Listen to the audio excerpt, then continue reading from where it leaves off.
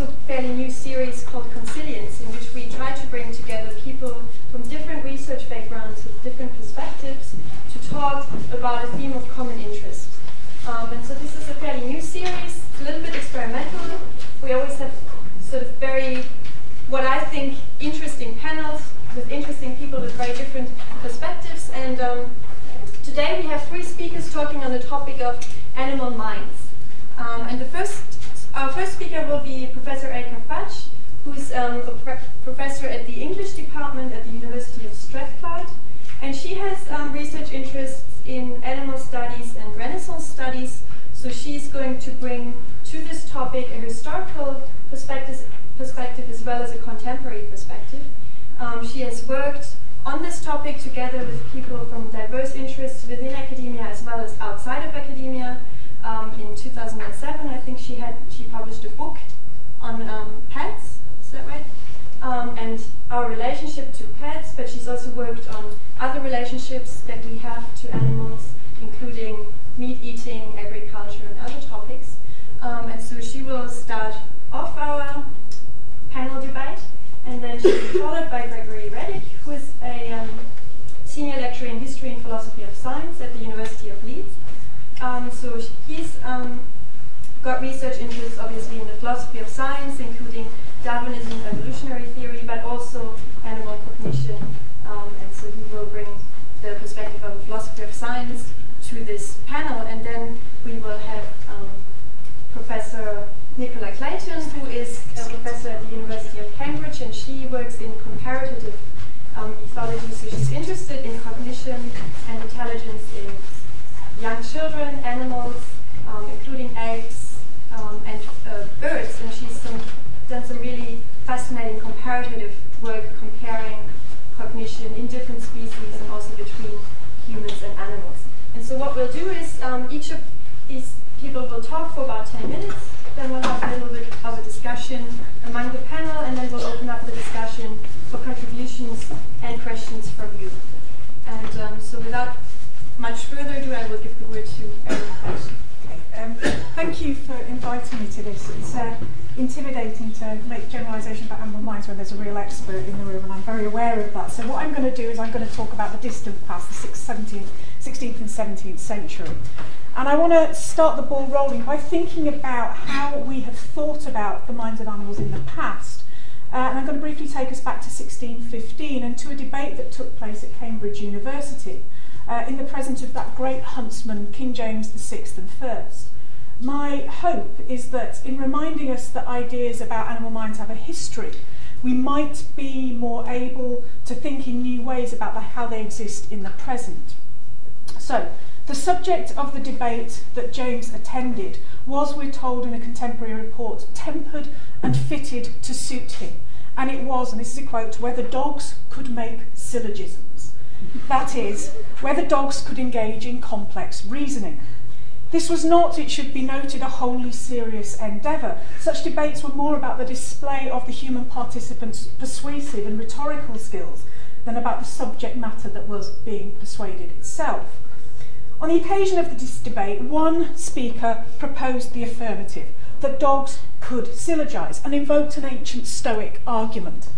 He spoke of a hound who hath the major proposition in his mind, namely the hare is gone either this way or that way, smells out the minor with his nose, namely she is not gone that way, and follows the conclusion, ergo, this way, with mouth open.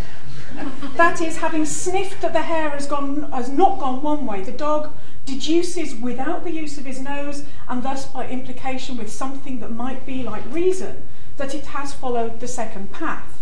This comes from Chrysippus. The answerer in the 1615 debate refuted this by arguing that, quote, dogs,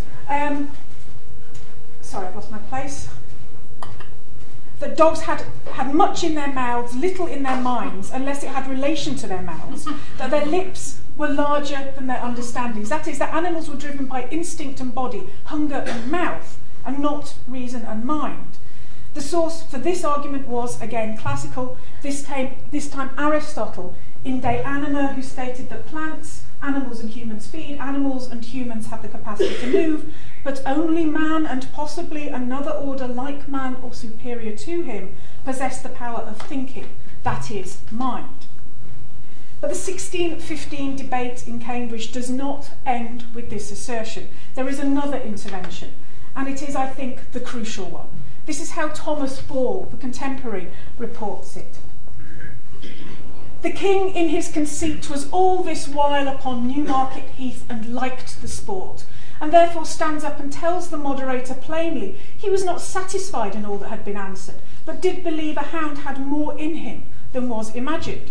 I had myself, said he, a dog, that, straggling far from all his fellows, had light upon a very fresh scent, but considering he was all alone and had none to second and assist him in it, observes the place and goes away to his fellows, and by such yelling arguments as they best understand, prevailed with a party of them to go along with him, and, bringing them to the place, pursued it into an open view.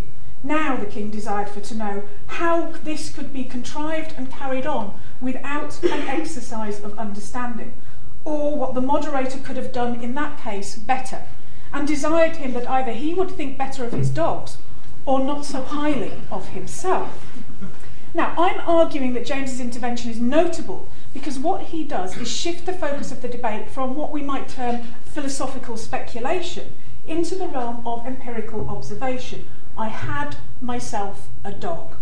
James has refused to allow the discussion to be positioned as merely theoretical, but instead recognises that looking at real animals, rather than simply repeating age-old truisms or using animals as an excuse for human rhetorical display, might bring to the fore not what they are expected to do, but what they actually do. And James's dog is doing something that, to the king's mind, looks like contemplation, decision, persuasion. He calls it understanding. What the king sees is an animal's mind at work, not just human minds showing off. This distinction between ideas and actions is a crucial one, and is one that we rightly or wrongly take for granted now when we consider the question of animals' minds. It is what they do, not what we think they do, or what we predict they will do, that is important. But is this shift to looking at real animals that I figured in James's intervention in the 1615 debate enough? Or is something else needed to allow us to think, afresh, with new insights about animals' minds? There is another place that we might and frequently do go to think about animal minds that I want to consider here, and that is the imagination. And I want to return again to the past to do this. In the early modern period, the period when modern experimental science emerged, the writer of fiction was conceptualised as a maker, as a builder of new worlds. So in 1579, Sir Philip Sidney wrote that the poet, quote, goeth hand in hand with nature, but crucially was not enclosed within the narrow warrant of nature's gifts, but freely ranging only within the zodiac of his own wit. In these terms, the poet is not limited to the realities of the world out there, but can go beyond it in his or her mind. This can lead to fantastic imaginative leaps. Sidney argues that the poet can construct, for example, a chimera, a creature with the head of a lion, the body of a goat, and the tail of a serpent. This isn't a 17th century image, and I couldn't find a 17th century image of a chimera, but I did find a 17th century picture of a manticore. This is from Edward Topsell's History of Four-Footed Beasts from 1607. I think that's a baboon. Seriously, I think in about 150 years that evolves to become recognised as a thing called a baboon, but that's another story. It's not just monstrous creatures that the imagination can construct. The term to the imaginative mode of writing is frequently a productive one in relation to conceptualising an animal's mind, because really understanding what an animal is thinking is potentially an impossible task for a human. I'm saying potentially because other people might have the views of that. And this is where John Key's work from 1570, De Canibus Britannicus, translated in 1576 as Of English Dogs, comes in. In this text, Keyes is attempting to catalogue particular breeds of dog and their particular skills as they are found in Elizabethan England. And to do this, he describes the dogs and their actions, both things that can be witnessed by an attentive observer, but enters the realm of poetry, as Sidney has defined it, in order to describe a reality that might otherwise escape his grasp. In doing this, he becomes, I think, an interesting case study for us this evening. So, John Keyes writes of the English setter. When he hath found the bird, he keepeth sure and fast silence. He stayeth his steps and will proceed no further, and with a close, covert, watching eye, layeth his belly to the ground, and so creepeth forward like a worm. So I'm going to spend the next 3 minutes thinking about that final simile. Now, it's not clear whether creepeth forward like a worm is Keyes' attempt to portray the dog's actions, or is his attempt to present the dog's sense of its own actions, and the difference is an important one. If this is Keyes' attempt to capture the animal's behaviour in human terms, I think it's really interesting that he uses a literary technique. In 1603, Sir Francis Bacon, the father of modern science, wrote that literary language failed because it was, in his words, not tied to the laws of matter. So it can describe a chimera when there is no such thing as a chimera in the world. If by implication then language tied to the laws of matter is what science must use, then it seems that Keyes is doing something very interesting, because he is, like a good Baconian avant la lettre, being empirical. That is, he is experiencing the world, and the word empiricism comes from emperia, which is the Greek for experience, and is describing what he sees, but he's also utilising language that is not tied to the laws of matter. It is as if he is aware that matter-tied language can represent what he sees, but cannot fully represent what it is that motivates the actions that he witnesses. In these terms, we might read Keyes as evidence that, in the period when modern science first emerges, Baconian ideas allow for a description of actions, but not of thoughts. They make sense of bodies, but not minds. Now, what happens if we read Keyes' phrase, like a worm, then, as his attempt to describe the dog's own knowing performance in hunting? If this is the case, then what's being pointed at through his words is a glimpse of the animal's possession of a sense of self that can be disguised as another self. Such a sense might offer evidence of an interiority usually reserved for humans. Here the dog is imagined contemplating that success in creeping up on a bird lies not in being a dog, but in performing as a worm. The dog's awareness of what might be termed its own dogness, and its awareness of the bird's perception of that dogness, is evidence of much more capacity than is envisaged in a dog being led by its mouth. What appears on the surface to be realistic, and thus limited in its describing of a hunting dog, of a dog trained by humans to perform a particular task for them, becomes something else. It becomes an act of wondering what another mind might be, and how it might do something that is called thinking. Now, Francis Bacon argued that poetry created unlawful matches in its bringing together of things not linked by nature. Goats and lions and serpents, the chimera, might be a monstrous embodiment of such thinking. By joining dog and worm, animal and self-awareness, John Keyes then commits the emerging scientific sin of being poetic. But in doing so, he offers a depiction of the animal's behaviour that might otherwise be lost to human conception. This dog, whose role is, he says, with a mark of his paws to betray the place of the bird's last abode, to the hunter, is envisaged as having more than simply an indexical role. To say the very least, Keyes offers an explanation for animal behaviour that is interesting, to use a term applied in a similar context by contemporary philosopher and psychologist Vinciane Desprez. Desprez writes of ethologist studies, and she's looking at sheep, but I think her point has wider resonance. We could say that sheep have been victims of questions of little relevance compared to their abilities to organise themselves socially. Of interest, she goes on, is he or she who makes someone or something else capable of becoming interesting. This, I suggest, is what Keyes is doing with the setter. So what King James's intervention and Keyes' description might point us towards tonight, perhaps, are a number of related questions.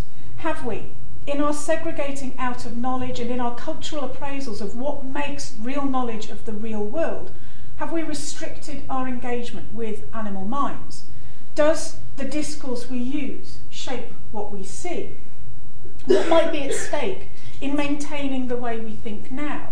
And what would happen if we started to change it and to make animals perhaps more interesting than they already are? Thank you.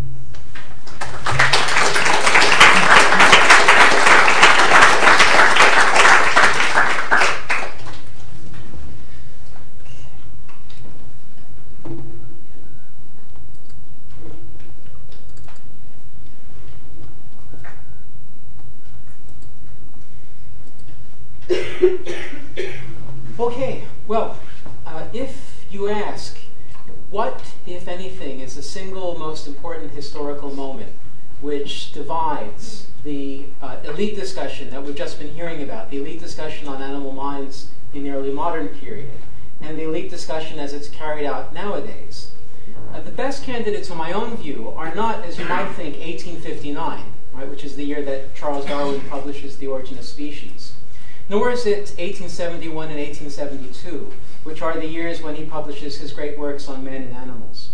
Rather, it's 1892, or that's the case I'm going to make today, which is a little bit more than 10 years after he died.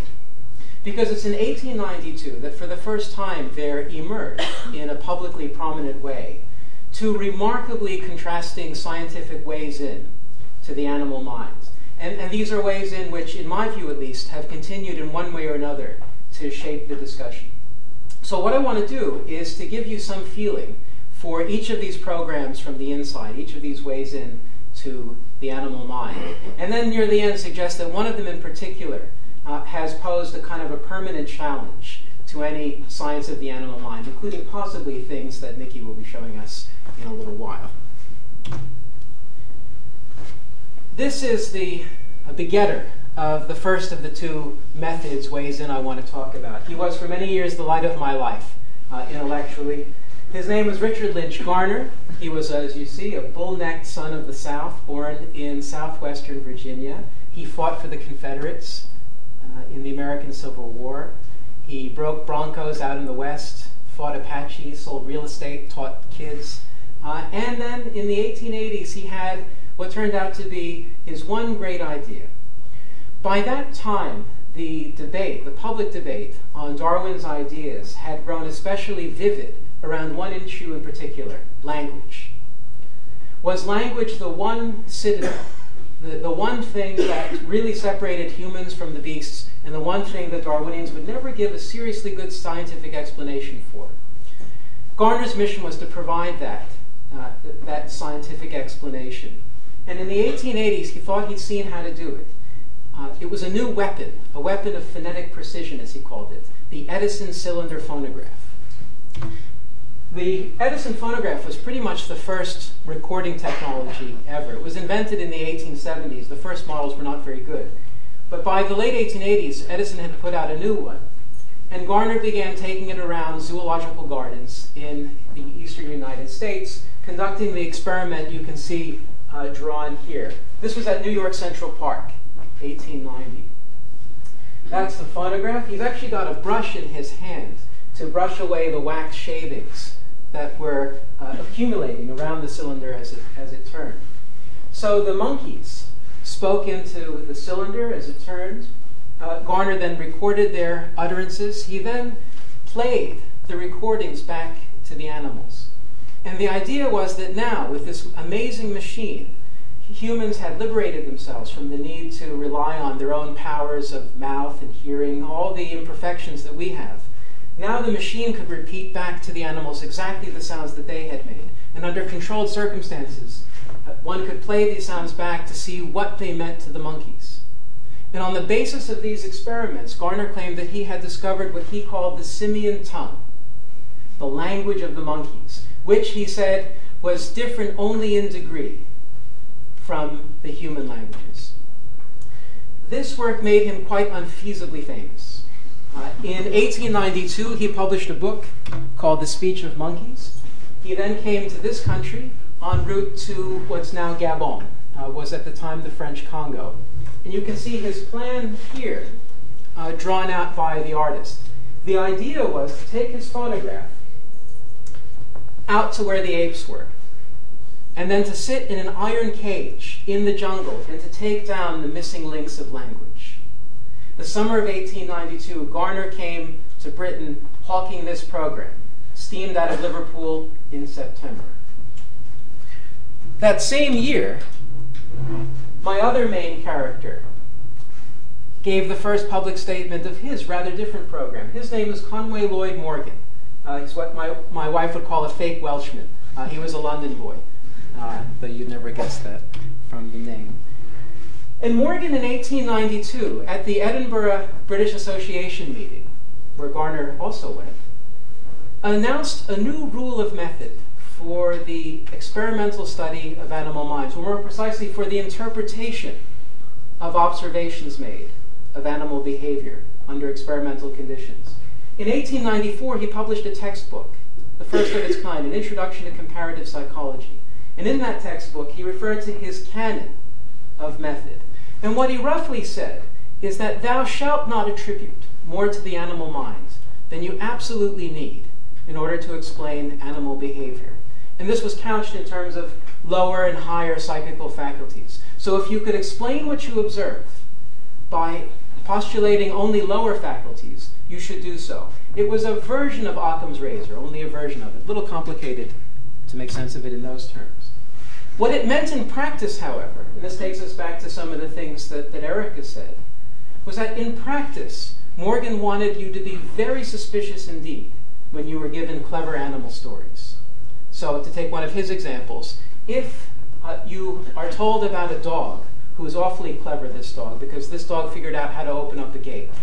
The dog understood the principle, you're told, of the gate. You should be suspicious. You should have your guard up intellectually.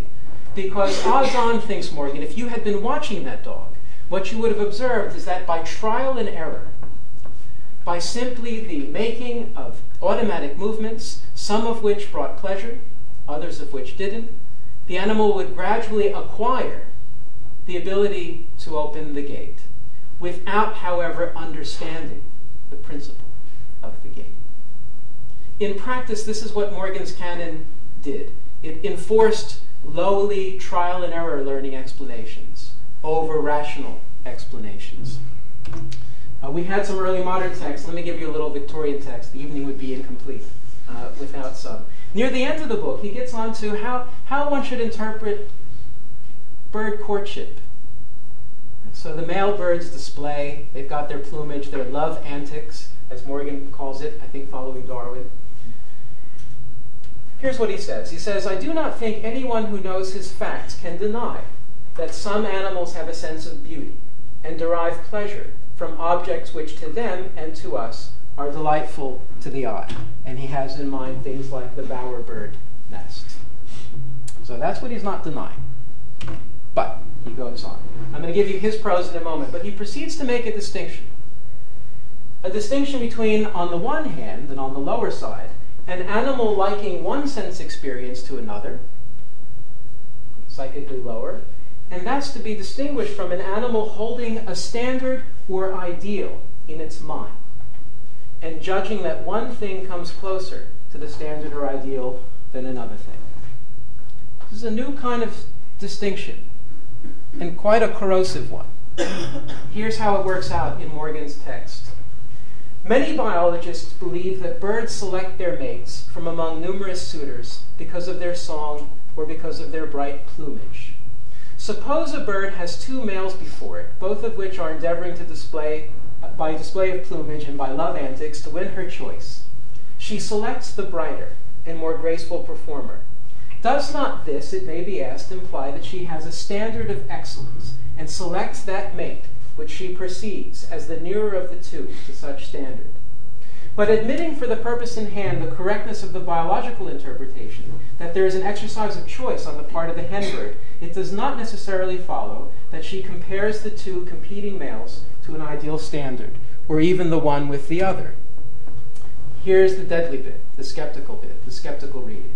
It is quite sufficient to suppose that A evokes a stronger emotion and a stronger appetence, not a word we use much anymore, but sort of the opposite of aversion, than B, and that she is therefore drawn to A rather than to B. There is no necessary framing of an ideal of excellence. Notice how the bird's mind is becoming impoverished. You don't need to suppose anything as extravagant as an ideal in her head.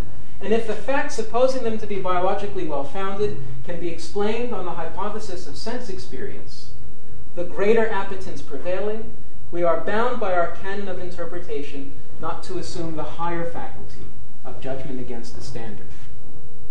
Now, of my two ways into the mind of animals scientifically, Garner's phonograph and Morgan's canon, I think one way you can interpret the history of animal mind science from the 1890s through to our day is as a kind of an oscillation between the two poles they represent. One extravagantly generous, some might have thought, about the animal mind, the other extravagantly the other direction, ungenerous, skeptical. But of the two, it's to my mind the Morgan's canon, which represents the more challenging to any science of animal mind at any time. Because the kind of skepticism that Morgan articulates here proves very difficult indeed to combat if the person you're arguing against really wants to press the case. Often, when Morgan's canon doesn't win the day, it's simply because it's been excluded from the conversation, either because the people who live by it have died out, or simply because they're not around. And yet it always remains something, it always remains a possibility that someone in the discussion will raise the skeptical question. And to that extent, it, as I say, remains permanently challenging. So I'll stop there. Thank you. So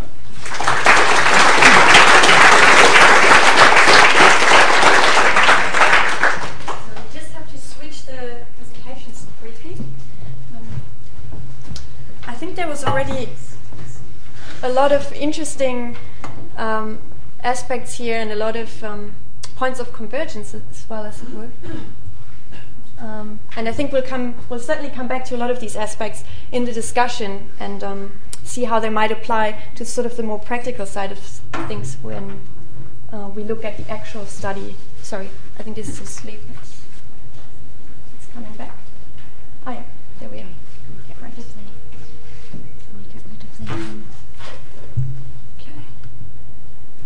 Okay, so let's have a look at someone from the more practical side and then see how it all comes together.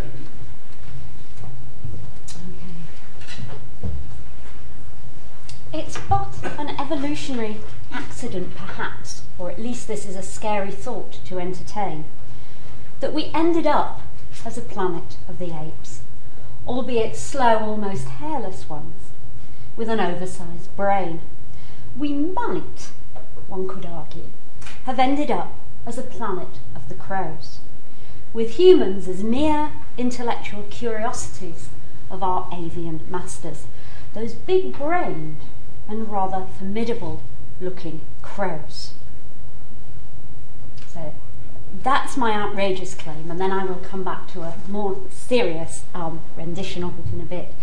But if you just consider a few facts for a moment, our feathered friends are arguably more successful than mammals. There are 9,000 species of them, and there are just over 4,000 species of us mammals. And birds inhabit every continent and also almost every kind of environment, on land, in water, and of course in the air. As for the crows, or what I call corvids, which means members of the crow family that includes the ravens, the jays, the magpies and the jackdaws, there are about 120 different species distributed over every non-polar continent from Africa to the Americas. Now, the idea that some birds might be as intelligent as the non-human apes triggers a mixed reaction. Dismissed by many as merely bird-brained, others are frightened by their alien intelligence, that beady eye and that quizzical look, not to mention those imposing beaks, as images of Hitchcock's thriller The Birds cast fleetingly over the mind's eye. A select few, such as myself, really genuinely admire them. You might not think that the rook pictured here is beautiful, but I certainly do. We think of them as clever. We think of them as definitely devious tricksters. I have to warn any new technician who comes into the lab to help feed the bird not to make the mistake of taking her rings off when she washes her hands and leaving them within beak reach, because if she does, they may well be stolen and hidden or cached, only to be retrieved when the bird decides to do so, not when she needs to leave for home that evening. There are a number of examples. Highly gregarious rooks use cigarette ends as insect repellent to smoke out the bugs from under their wings.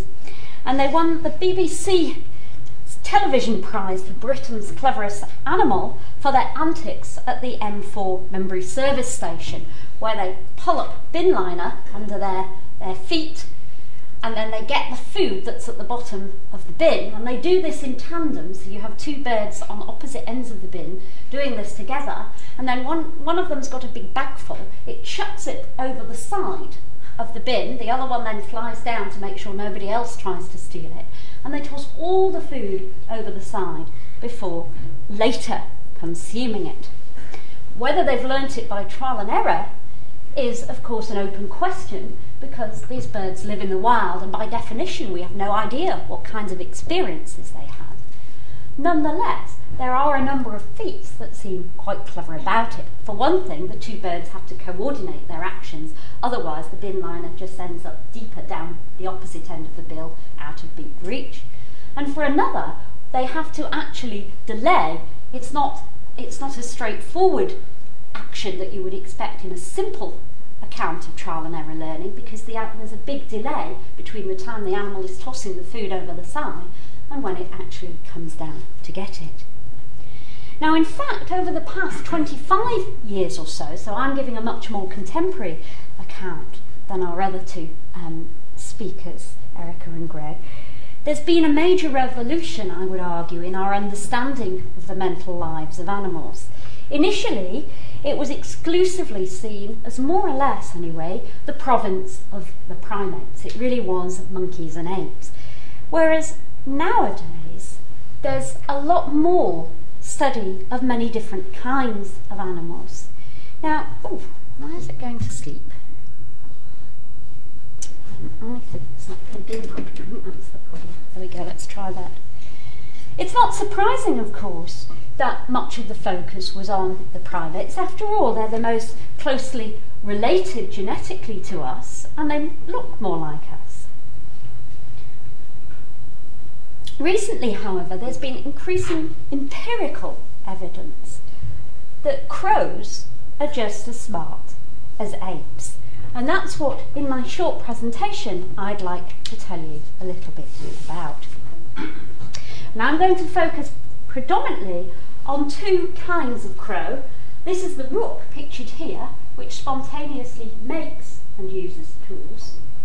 And this is the scrub jay over here, which is exceptionally good at tasks that require some kind of ability to take action now for the relatively long-term future and take into account the actions of other individuals.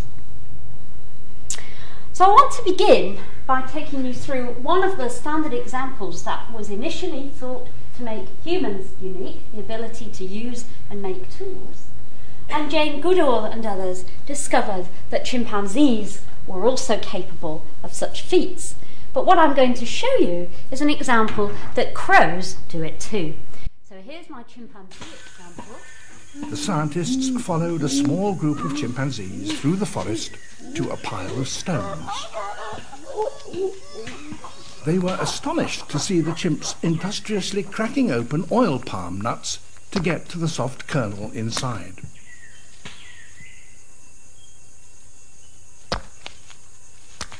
Japanese scientists have been watching this group ever since to find out how and why chimps started using stones in this way.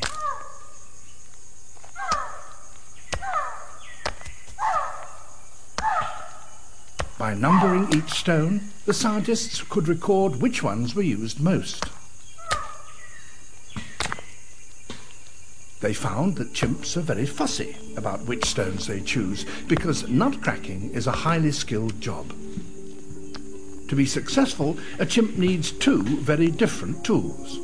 First, it selects a support stone with a flat top, what we would call an anvil. It also picks a hammer stone with a good weight. The tricky bit is balancing the nut long enough to get the hammer to it. That's our chimp example. Here's a crow example. Some of these crows become so attached to one particular tool that they carry it about with them.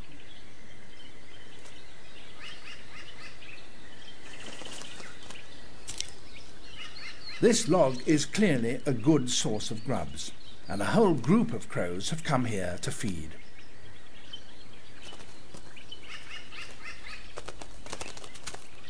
Their technique is neither to stab nor to harpoon, but something more subtle, to irritate.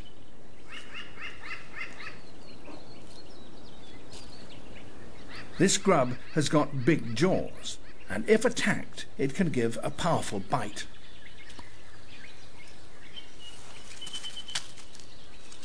And that's what the crows rely on.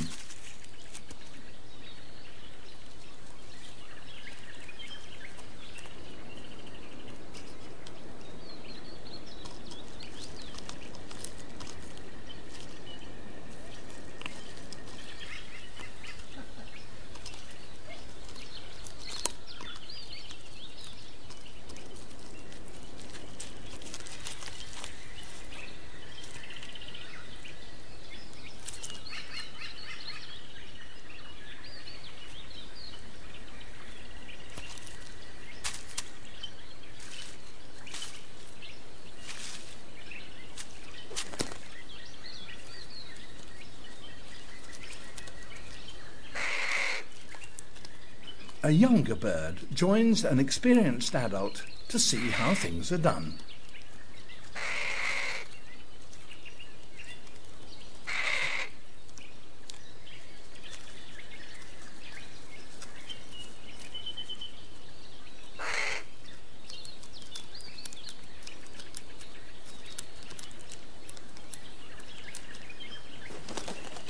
Now the pupil has a chance.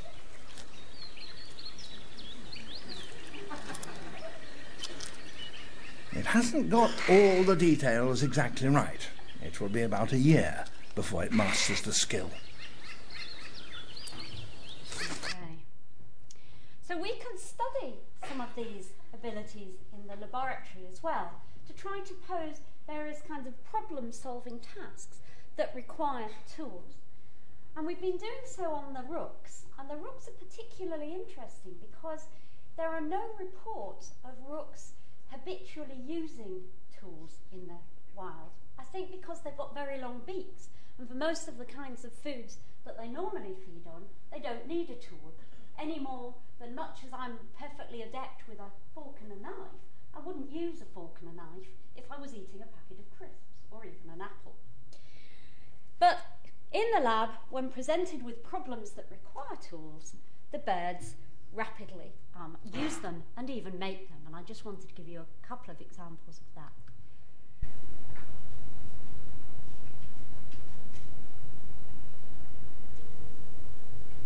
So this is a version of the Aesop's fable in which the thirsty mother crow wanted to drink some water and she used stones to raise the water level. In our case, the birds are not thirsty. We don't need to be that cruel to them. We floated a worm on top of the water. But the water level is too low for the bird to reach the worm. Now these are the Belgian truffles of crow's world, and they really like them. And here we are giving our bird some stones, and this is the very first trial. And you can see that she's rapidly figured out, even on the first trial, so she's had no opportunity previously to use stones to raise the water level, and we know this because we hand raised all the birds, so we know the experiences they've had. And you can see she puts in quite a few stones before she tries to get the worm. There you go. There she's got her tasty morsel. And as she flies off, you'll see that she's left some of the stones before. She only used sufficient to get the worm. And in subsequent experiments, we've done things like change the medium in the middle. So if the worm is floating in air, thanks to us using a bit of blue tack for our trickery, or the worm is resting on a solid substrate, they don't put any stones in there.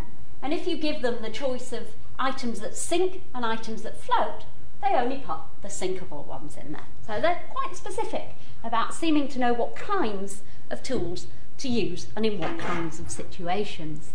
So if I can get this one working. This is a different task. In this one, there's a bucket containing the tasty food reward.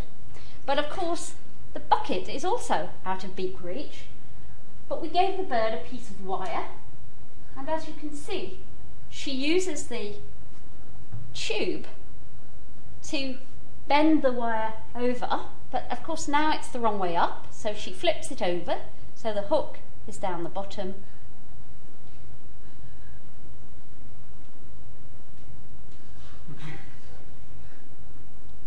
Gives it a bit of a yank and gets her food. This is one in which the birds have to use one tool to get the right kind of tool in order to get the worm. So here there's a thin tube in the middle, and that contains the food. The outside tubes are both fat tubes, but one has a big stone in it and one has a small stone in it. And so her problem is that, of course, and then she's given a big stone. Well, the big stone's not going to fit in that small tube. And so what she's going to have to do is use that big stone to get a stone of the right size to fit in the other tube. And as you see, and that was trial one.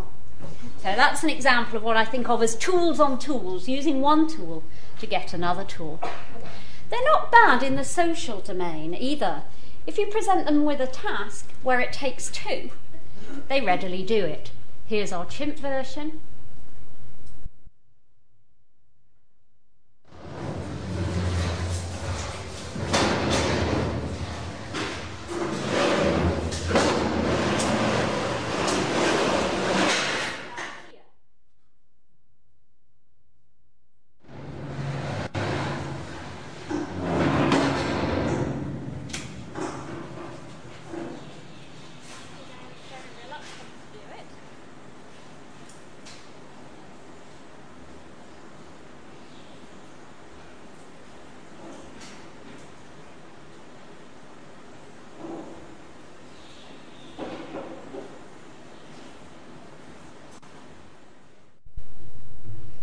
And here's our bird version. Now in our bird version, the strings are through two hooks and eyes.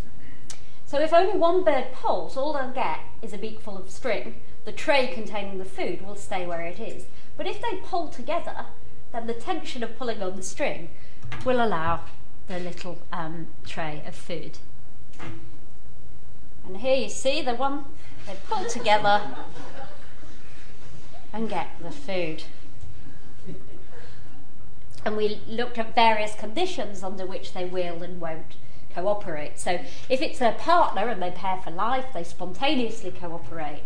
If it's an enemy that they've just had a fight with, they're understandably rather reluctant to cooperate. But once they've kind of gone over it and do cooperate, then they happily share food with one another afterwards. Some of the work that we've done, however, has focused on one very specialised kind of behaviour that these birds do for a living, and that's called caching. That's the ability to hide food for the future. It's something that they do naturally in the wild. Typical jay will hide somewhere around the region of 10,000 items, which they recover over the autumn and winter. Luckily for me, they do so very readily under the laboratory conditions. Here you see an ice cube tray filled with sand. These are the waxworms, the Belgian truffles of their world, and that's caching by a burial into the sand. So we can ask some questions about their cognitive capacities. And I just want to give you two examples and then I'll finish.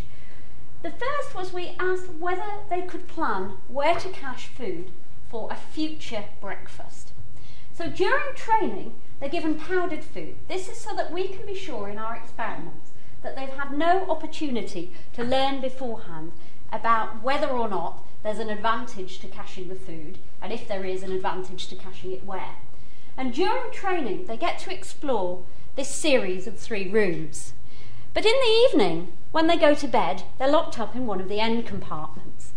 So for 3 evenings, they're locked up, let's say, in the left, and when they wake up in the morning, they're hungry and breakfast is served. And for the other 3 evenings, they're locked up in the other side. And when they wake up in the morning and they're hungry, unlucky, no breakfast is served. And of course we counterbalance, so for half the animals breakfast is on the left and for the other half breakfast is served on the right hand side. And we randomly vary which days they go into which, so they don't know whether they're going to be in the breakfast room tomorrow or the no breakfast room, the hungry room. And then all of a sudden, on the evening of the 6th day, we give them something new. We give them a bowl of cashable seeds, and we give them 2 of those little caching trays, one in the breakfast room and one in the hungry room. And what we're interested in is their first trial behaviour. What can they do on that first trial? And of course the idea is that given they don't know whether they'll be in the breakfast room or in the hungry room, then having eaten their fill of food, if they can think about tomorrow's breakfast, then what they should do is put any leftovers, they should hide in the hungry room. The breakfast room isn't a problem, breakfast will be served. They don't know which room they're going into, but if they hide their own provisions in the hungry room, then if they wake up hungry tomorrow, no problem, they've sorted it. And that's indeed what they do. And in fact, if we have breakfast rooms that serve different things, eggs in one room and toast in another, then like us, they like a bit of variety, and they hide toast in the egg breakfast room and eggs in the toast breakfast room. We also capitalised on their social skills, because you see these birds don't only hide food, but others steal their caches. And the birds play both roles, so you steal others' caches and you protect your own. And what we found is that if others have been watching when they were hiding their food, they come back later when the others have left, and they move them to new places, which by definition potential thieves don't know about because they haven't seen the food being moved. So this is what I mean by trickery. And what we were able to show is we can look at the number of items that they move based on whether they had been observed at the time of when they hid the food at caching, or whether they'd hidden it in private.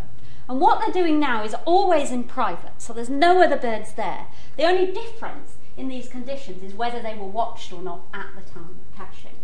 And you can see that, sure enough, if they'd been watched, they move them to new places. If they hadn't been watched, they do very little moving. But perhaps most striking of all is the fact that not all birds engage in this behaviour. Naive birds who have not themselves been thieves don't do it. It's only the experienced thieves. And the other important thing to say about this behaviour is it's a one-off trial. They're never rewarded or punished for moving the food. So there is no trial and error learning in this particular instance, because they're never given any opportunity to find out whether that was a smart thing to do or not. But the argument essentially is that it takes a thief to know a thief. And this is a particular kind of social skill called experience projection. The inference is that our caching bird recalls its previous experience of being a thief and predicts the potential thief, our observer's potential pilfering, reasoning by analogy with its own experience. You could think of it as putting yourself in another's shoes. So it's for those reasons, these social skills, these planning for tomorrow's breakfast, these tool-using tasks, that I'm arguing that there must have been a convergence of evolution in these 2 very distantly related groups, the non-human great apes and the crows. Because I'm not saying that all animals have these abilities. Indeed, pigeons, for example, when tested on some of these tasks, will fail. So the idea is that it would have evolved independently, but convergently, probably because they have the same kinds of problems to solve. The fact that they live in complex social groups and they live a long time probably means that those would be reasons why. So the fact that they have such intellectual capabilities, I hope, means that the derogatory term bird brain is obsolete. Personally, I think we should be flipping it around and calling them brainy birds. The idea is that they have the same kind of kit as the chimpanzees because they have the same kinds of social and physical challenges to share. And that's sort of what I'm trying to illustrate here. But it raises a number of questions. The first concerns brain size. After all, a bird, a crow, has a brain about the size of a walnut. But perhaps one of the great mysteries about this area of research is that it's thought that absolute brain size doesn't matter. After all, the blue whale has the largest brain of any animal. So clearly size isn't everything. But actually, it's thought that relative size is important. And if you look at the size of their thinking part of the brain, the cortical part of the brain, in relation to the rest of the brain, it's on a par with that of the non-human great apes. But there's another reason to question it, and there's another reason why in those comparisons I had those diagrams of brains at the top. And that is because actually the birds and the mammals have very different structured brains. Mammalian brains are layered. Many of you may know that the cortex has 6 layers, but bird brains do not. They're nuclear in structure. You can think of them as being made of the same stuff, nerve cells, in my analogy, cake mix. But whereas our mammalian brain looks like a 6-layered German chocolate cake, our bird brain looks more like a fruit cake. So perhaps there is a whole untapped source of other alien minds that we share our planet with. But next time you go for a walk in the park or you stop at the Membry service station, spare a thought for those feathered apes and don't leave your car window open because they may steal your food when you're not looking. Now you may think I'm completely mad and that I'm the only one out there to make such a claim about the crows. Well, I may be mad, but I'm not unique. Sadly enough, the Reverend Henry Ward Beecher in the 1800s said, if men had wings and bore black feathers, few of them would be clever enough to be crows.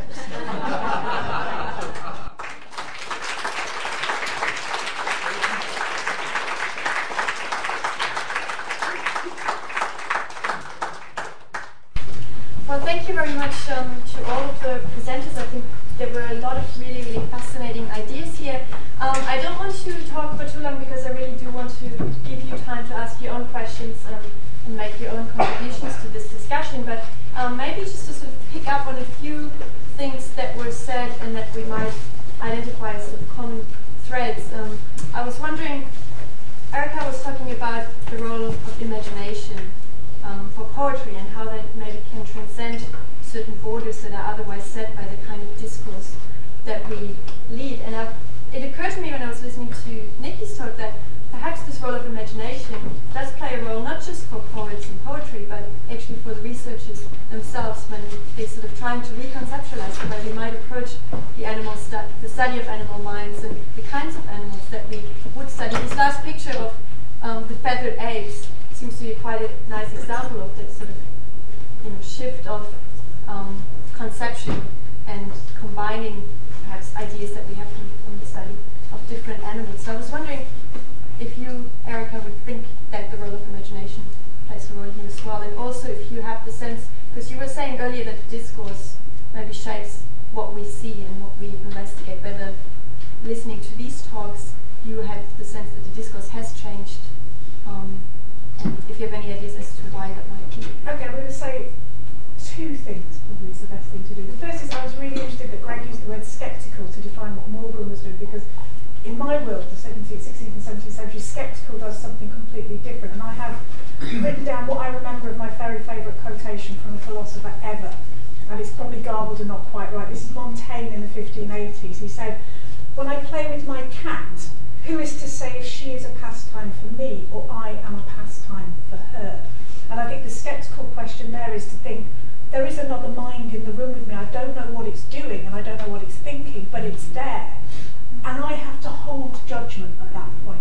I don't try to answer the question, I don't try to interrogate the cat's mind to understand it. I might play with it a bit more, watch it more carefully. But the point of scepticism is to give up attempting to find an answer. Now that seems to be a really interesting shift, that uses scepticism to say, I refuse to even allow for anthropomorphism or the projection of mind into animals. So that was a thing that struck me from your presentation point. And I think it was interesting, Nikki, you mentioned the wondered where Aesop really fitted. I mean, obviously it's a nice kind of thing to cling on to when you're discussing the experiment, which I mean, they're fantastic. They are fantastic animals. How far was something like Aesop in your mind when you're constructing experiments? Or does it come that somebody comes in and says, you know who did that before? That's Aesop. So I just wonder how far the stories we read are also informing how we are thinking about the world we're looking at. That it's not just that we're being empirical. We're being empirical with imaginations in our heads already that tell us stories about crows and birds and so on. I'll stop. I've got lots more I can say, but... Yeah, do you want to respond to that? Yeah. I guess I don't know how typical I am as a scientist because I'm also a dancer and I see the world in terms of movement and I'm continually making links between the two. And so immediately when I saw the barbers, I thought, yeah, well, they're one of the best examples of avian contemporary dance. The whole way they align their objects to showcase the male's displays. And I suspect that's not the typical scientist response to that. That said, I think the idea with Aesop's fable was that when we were trying to think of problem-solving tasks, and of course Greg brought it up, that one of the sort of cornerstones in contemporary studies of animal cognition is to what extent is associative learning the null hypothesis. In other words, to what extent can you, and there are two levels to this, because actually, in some ways, it shouldn't be at all. There are some really well specified and very complicated accounts of associative learning that explain what appears to be quite complex kinds of cognitive process in humans. So I don't think it's necessarily the case that if you could explain it associatively, it isn't cognition. It depends on what your definition of cognition is. But for me, if it's problem solving, for example, I'm not necessarily worried if there is an associative account, but what I am worried about is thinking what the nature of that process would be.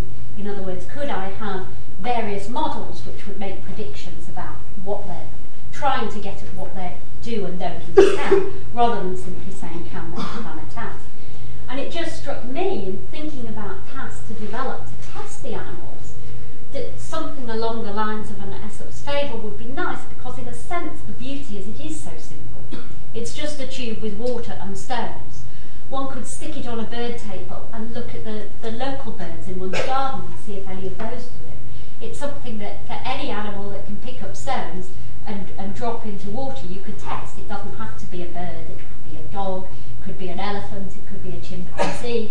You could put whatever food that particular animal really likes to do it. So for me the appeal was both the simplicity of the task, and therefore I could change lots of different variables to ask questions about what they understand or how they're solving it, and the fact that it was something that I thought would be amenable to being truly comparative, that we could look at lots of different species. But it caused me to think a bit more about Aesop himself, and I wondered whether it really was a fable, or whether he'd seen elements of this behaviour in the wild, in his observations, that had triggered his imagination. So I went full circle. Nice, thank you. Well, Greg, you were saying that we're sort of oscillating on this spectrum between these two poles, Morgan's canon on the one hand, and then perhaps the over-attribution of intelligence to animals on the other hand. So where do you think, sort of looking at the contemporary study of animal behavior, we would be? Do you think there is something like Morgan's challenge that we could launch against? There's also the other thing that I was wondering about, whether you might have something to say about this shift of focus away from the study of language as the essential criterion for intelligence to other types of behavior, in particular tool use and perhaps social intelligence as well. Well, in responding, let me come back to the discussion you've just been having about the research imagination, which I found fascinating, and go back to start with to Erica's question about the kind of skepticism that you get in Morgan. I think you're absolutely right. One shouldn't take for granted the direction that Morgan's skepticism goes in the 1890s. And I think it goes the way it does. That is to say that for him, being kind of fastidious intellectually means being very wary about what you should attribute to animal minds. That's because of the discussion that he'd inherited from Darwin's day For Darwin, it went the other way. For Darwin, it beggared belief that the bird mind was completely unlike what his mind is like. And when the bird chooses mates, that what's going on in there can't be explained in terms of a sense of beauty. And then what happened between Darwin's day in the 1870s and Morgan is that we had the first serious public discussion about anthropomorphism in science. In my reading of Darwin, he really wasn't reflective about these questions until he had critics who said, actually, we don't know anything about what's going on in animal minds because they can't report to us what their experience is. And so Morgan's particular variety of skepticism comes out of this very ferocious public debate. And one thing that impresses me, and in some ways even more so, having seen Nikki's work, is the way that between about 1892 and 1902, you get this, a lot of the options that remain our options are mapped out. So one option, the one I emphasized in my talk, was associative learning and associative learning experiments. But right from the beginning, there are people who are in dissent from all of that, and they're hunting for experimental designs which will show those skeptical pessimists that there's something really rich going on inside the animal mind. And one of the real creative forces here was the first professor of sociology at the LSE, Leonard Hobhouse. Before he took up that post here at the LSE, he was, as you may know, a pioneer in the study of animal minds. And so the one experiment that he pioneered, and this will sound familiar to you, was setting a food object the animal wanted at a distance, along with a rake that the animal could use to get the food object, and then giving the animal a rake that the animal could use to get the rake to get the food. Now, likewise, the famous, much more famous, right, putting a chimp in a room with crates and a banana up at the ceiling. Right, the point of these experiments, as sort of in Nikki's, right, is that there's just no way the animal would have done this by trial and error learning. There has to be, as they called it, insight, some kind of insight. And what's so impressive to me is both that this kind of dissent came up so early, and that it continues. But also, in some ways, the conversation doesn't seem to be continuous with all of that. I don't know, Nikki, in what sense you feel in doing these kinds of experiments that you're in a lineage with people that go right back through to Hobhouse, or you had rather a sense of novelty. The last 25 years, you say, a kind of a revolution in Crow understanding. Do you see yourself as partnered up with people who are doing this kind of work? No, because I think we're doing it in much more controlled and very careful ways. And because the revolution, I'm saying, is not pitching cognition against associative learning or pitching insight against associative learning. The revolution is in going from studying only primates to studying other species and to thinking about how to do tests that really one could test in a variety of different species. So much so, in fact, that I'm using my tests now to look at how good young children and even adult humans are at some of these tasks. Because there is an assumption that we humans are fantastically good with tools.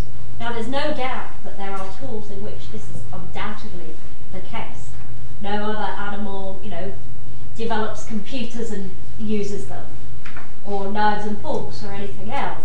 But if you look at our naive understanding of technology, not the stuff that we're taught, not the stuff we gain through culture or are shown by mum and dad and the rest of the family, that is the understanding I'm interested in looking at. And to do so, taking novel tasks that humans are not used to doing, and looking at how good they are at doing them, and when young children, for example, can pass some of these tests, I think it's quite informative.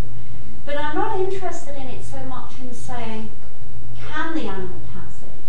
I'm interested in finding the ones that they can pass, and then trying to use an interventionist approach to change various variables in order to try to understand what bits of it they can do and what bits of it they can't do. Because that will help me build a model of how this might work, and therefore of how it might have evolved. So So for me, the interest is not just saying, isn't it cool that a crow can do this, but saying, can I take a relatively simple one, with just a few things that I can vary. And I gave the Aesop's fable as one where I can change the stuff that's in the tube, I can change the object that goes in it. We have other ones where we because the tube is secretly and below fixed to a U-tube, I can manipulate whether the worm is coming closer as the bird puts the stone in, or whether the worm is going away. And my idea here is to try to be able to come up with a model of explanatory power about how they're doing it. But in order to be able to look at how they do it, I have to find a task that they're good at. So I think that that's a change in focus from saying, let's look at all the smart things that animals can do. But it's to say, let's take tasks that we can adapt for our crow and our chimpanzee.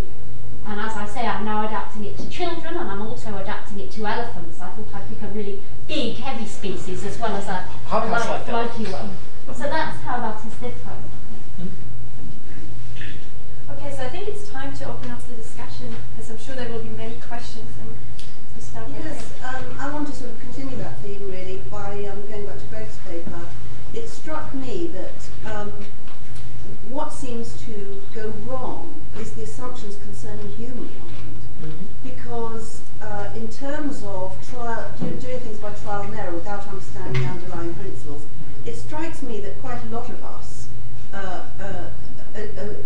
adopt that approach most of the time. I mean, whether it's driving a car, or in my case, I don't really understand, I vaguely understand the principles, or using a computer, I definitely don't. I mean, they're doing some theoretical, slightly adult way. But, I mean, that is how humans, I mean, certainly if you look at kids coming across technology, that's how they do it. It's trial and error. They don't necessarily understand the principles. They've just got some model of how this kind of thing works. Similarly, the assumption that to show human intelligence, the hen bird would have to have some internal model of excellence against which she judged the male, rather than simply responding affectively, so to speak, is ludicrous. But that's how everybody does it, isn't it? Who has an internal model of male excellence when you think, oh, he's nice? Yes.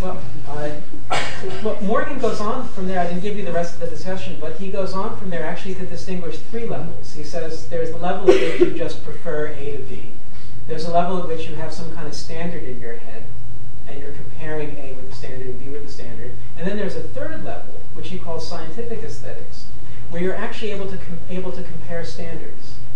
So Morgan says of himself, I know I like a good cigar and a good claret, but I'm not good enough a connoisseur to be able to say exactly what standard I'm applying. But there is another standard. That's too high. But to go on to your other point, Morgan's canon is one of the major feeders into behaviorism in the 20th century. And when I think about behaviorism is that what starts out as a very impoverished view of how animal minds work is then extended back to humans. So it's all become deeply unfashionable now. But in the middle years of the 20th century, you're exactly right. It was widely seen to be one of the great achievements of the human sciences, the way that human cognition and animal cognition were brought under the same associative umbrella. And Nikki's point's well taken. They didn't necessarily see this as demeaning. That associative learning for people like Edward Thorndike and others was capable of immense achievement. I suppose, sorry, just to interrupt, I mean, one of the questions that emerges from this, which is, it's a question that's a cheeky question, but I think it's a real question, is what happens to the unconscious in all this? Yeah. That, we have a thing called the unconscious. I assume most people in the room would be willing to agree to that. Do we then say an animal has an unconscious, and how can we get at that when we can't even get at our own, let alone another human? And so there's all sorts of, you want to call them grey areas, but it's grey matter. We are shifting in our understanding of human cognition, aren't we? We're shifting into a kind of being able to talk about the role of affect in cognition, the fact that most of what we do is not conscious. Our thought processes are mainly unconscious, for example. So I mean, there are big shifts, which I think the interest in animal cognition is very much a part of. Okay, other questions? Yeah. Yes, I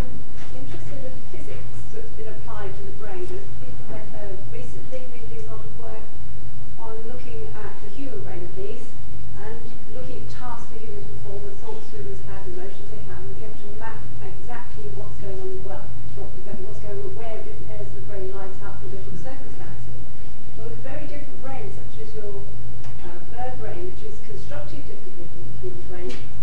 Do you see that the future technology might be developed where we can begin to understand and look at animal brains from the, physically in scanners like the wire bar, so that we can actually see what the animal brain is doing, if you like, whether those currents or races or whatever will light up in the same way that areas of our brain light up when certain emotions or tasks or whatever are, or social actions are performed. Yeah, so this is an interesting question about there's various techniques, but the most famous one is called functional magnetic resonance imaging. And this is where you stick a patient in a scanner and then you can give them various tasks to do and look at the brain activity during these tasks and before and after. And yes, people are starting to develop these techniques now for birds. They have in the past with animals done more invasive kind of studies, like actually lesioning, damaging the brain in certain areas, which has given us some information, but of course it's very difficult then to know exactly what goes on. It's like if you yank the telephone out of the socket and then you say it doesn't work, or which bit of that fact that the telephone isn't connected and you've yanked it out has done the damage. So I think that it would be very, very interesting to see, and there are a number of techniques that are starting to be developed to be able to look at those kinds of questions. I think it's been most well developed in the interim in terms of looking at what happens in the brain when birds sing, and there's some very interesting information there about the role of the bird motor cortex and the bird sensory cortex, and they have particular song control nuclei, particular regions in the brain that are known to play a very important role, both when the bird is singing and remembering the songs that it's learned, and also in the learning process. Greg, from the sort of philosophy of science point of view, what role do you think these sort of neuroimaging studies playing in the study of animal cognition? Well, they've been immensely productive. I mean, if I'm not mistaken, I think one question in the philosophy of science is the relationship between pure and applied science. And to my knowledge, I mean, it should be well known, better known than it is, that the discovery that neurons are created in the brain is a product of bird song learning studies. I mean, so this is than which one can get no more pure. Why fund people to study bird song learning, and why fund them to be able to do very complex neuroscience on song learning? But it turns out that the trashing of the old no new neurons dogma, out of which maybe it's not unrealistic to think one day there'll be new kinds of therapies for people who have brain illnesses now. So this will come out of that. So from that point of view alone, I think they've been immensely productive. I'm at too much of a distance to know quite how they throw light on the big kinds of questions that Nikki touched on toward the end about the evolution of cognition. Peter Marler, who Nikki and I were talking about before the meeting, Peter Marler is someone who binds together the bird world and the primates world. In the 1950s, he was the first graduate student in ethology at Cambridge. And he's been very thoughtful for decades about how birds and primates are alike and unlike. And one thing that I recall him saying was that bird communication and primate communication is very unlike, in that bird communication was, at least some of the time, about the environment, whereas primate communication was almost exclusively about the social group. And when Peter then speculated, well, why is it that one primate band gave rise to something like humans and birds not, he tended to think about the differences between their vocal communication systems. So whether neural imaging of vocal communication systems is throwing any light on that, I just don't know. It would be fascinating if it were. Okay, other questions? Yeah, in the back. I'd like to ask two questions, make 2 points relative to the bird studies. Well, the first one is that we've only seen the video that you showed us, but what I got from that is you have a bird and you introduce to that bird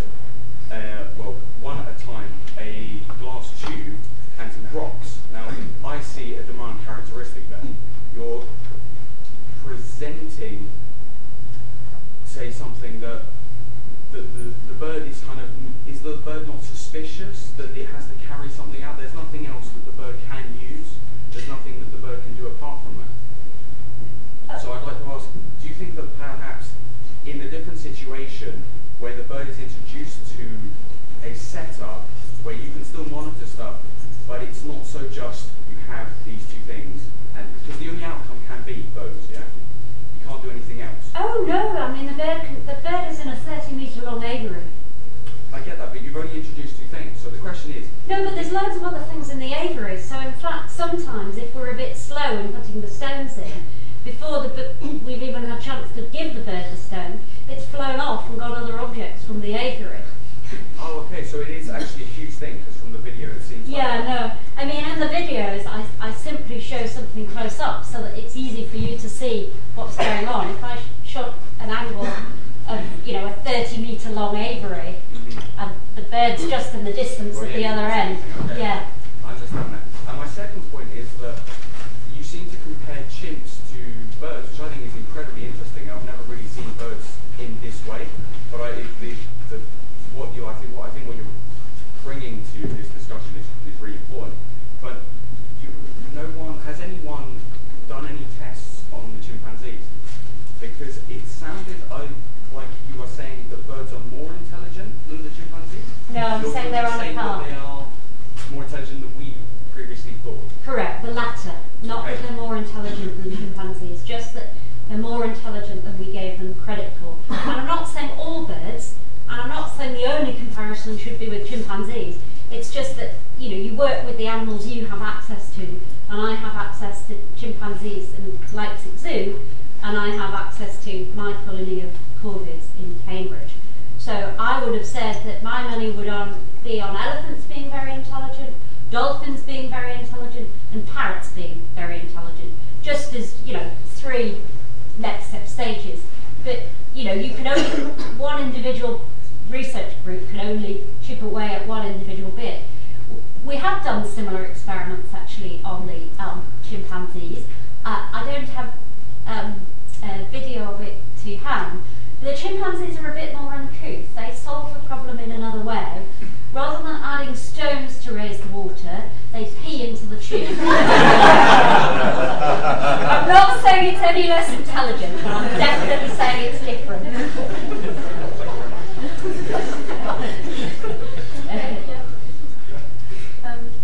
There was a woman I'll get the impression that the physiology of animals determines how friendly they are and in what ways, because it seems to me that omnivores are quite innovative in tool making and stuff, that they have to be to get the variety they need. But say animals that live in herds and social groups are more altruistic, which is kind of different from intelligence. I wonder if you want to look into.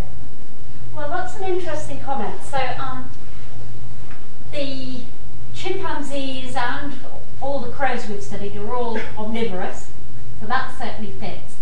We've compared crows that are highly social with ones that are more territorial. We haven't published it yet, but that little cooperation task you saw where the two groups are cooperating together, I've tried it on Eurasian jays, which are highly territorial. And in that case, the Eurasian jays won't cooperate with another jay. They're too busy comparing white bum patches, which is their sort of aggressive signal. It's kind of mine's bigger than yours. But they will very happily cooperate with a human trainer. So there seem to be some differences there between the highly social gregarious rooks and the territorial jays, at least on the conditions under which they will cooperate, which I think is quite interesting and perhaps feeds back to your idea about which ones are more altruistic and nice to one another.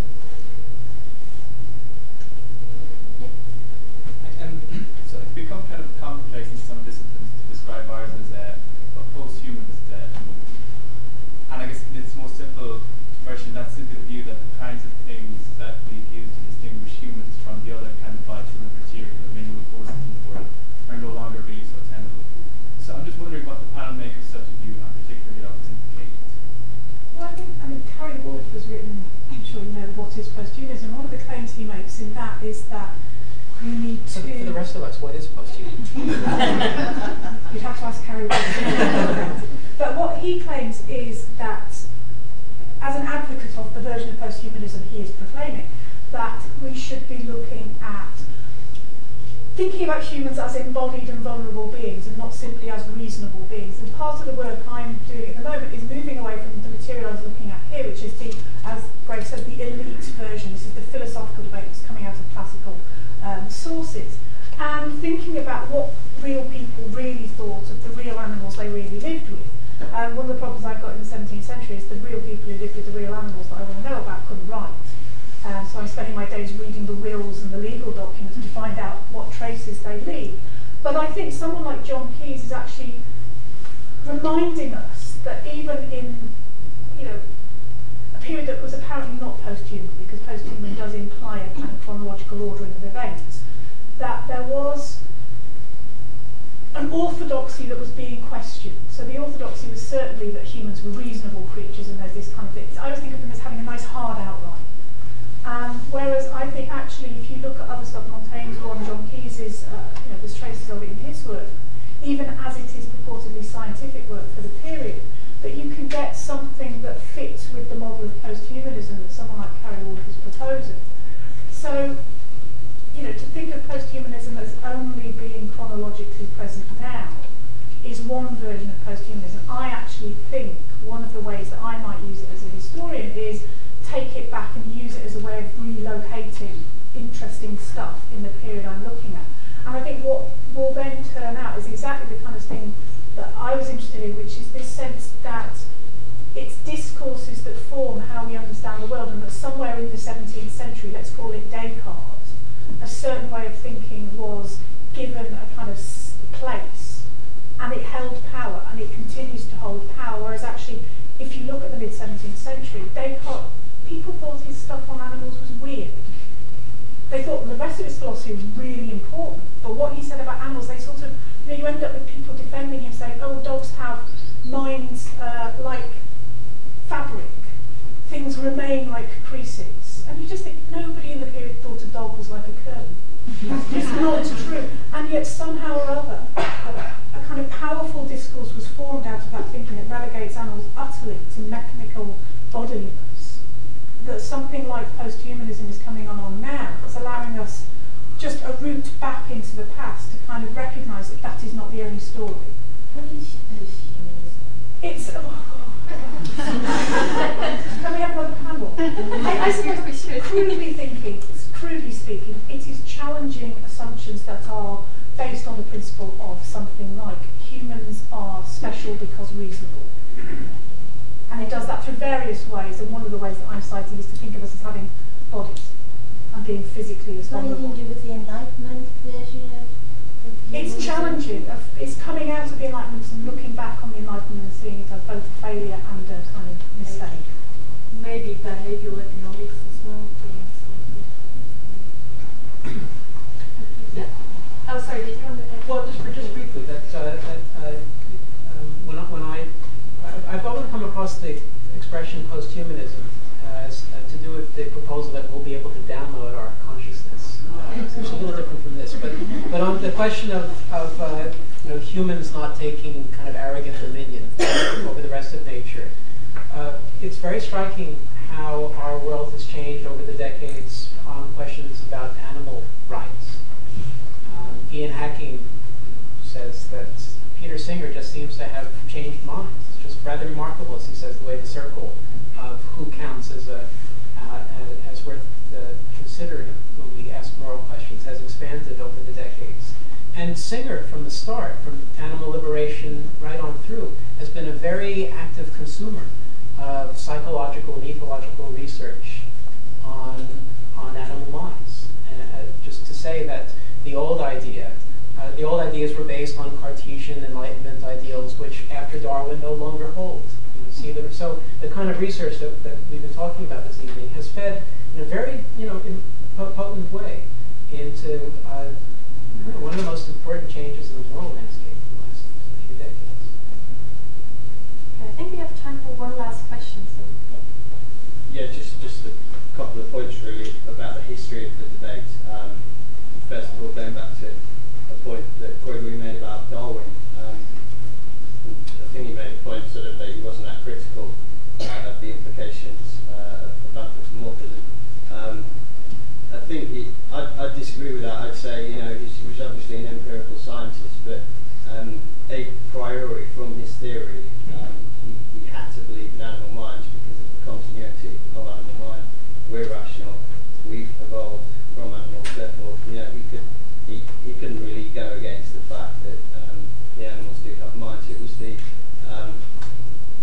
scientists after him, shortly after him, who were a bit less careful with the theory, and it was the canon, Morgan's canon, that came in after that. But again, in the same way, his canon was abused by the behaviourists. Yes.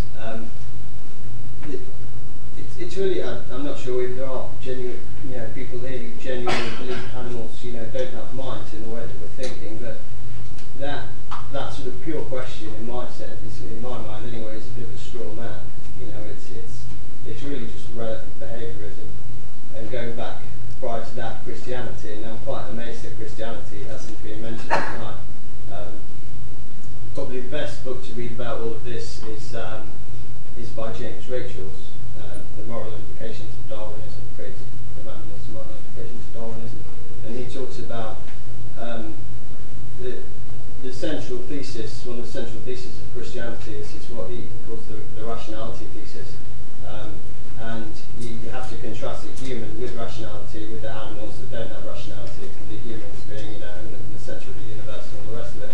So it's the powerful influence of Christianity. If we went to our history, that's actually given us this huge distinction between the human animal, not thought of as an animal, being rational, compared to all other animals as we know it, being brute animals and being irrational. And so the only reason really I would say that we in our current day are actually even arguing about this, of course we can argue about the extent of animal minds, but whether they have minds at all in terms of rationality, is a straw man, and it's just a relic of Christianity and behaviour. Well, thank you. On your first point, it was Darwin's critics who said to him, "Look, you're just an a priori theorist. You believe in the continuity of human minds and animal minds because your theory requires you to believe in it." Darwin more or less said, "Yeah, that's right.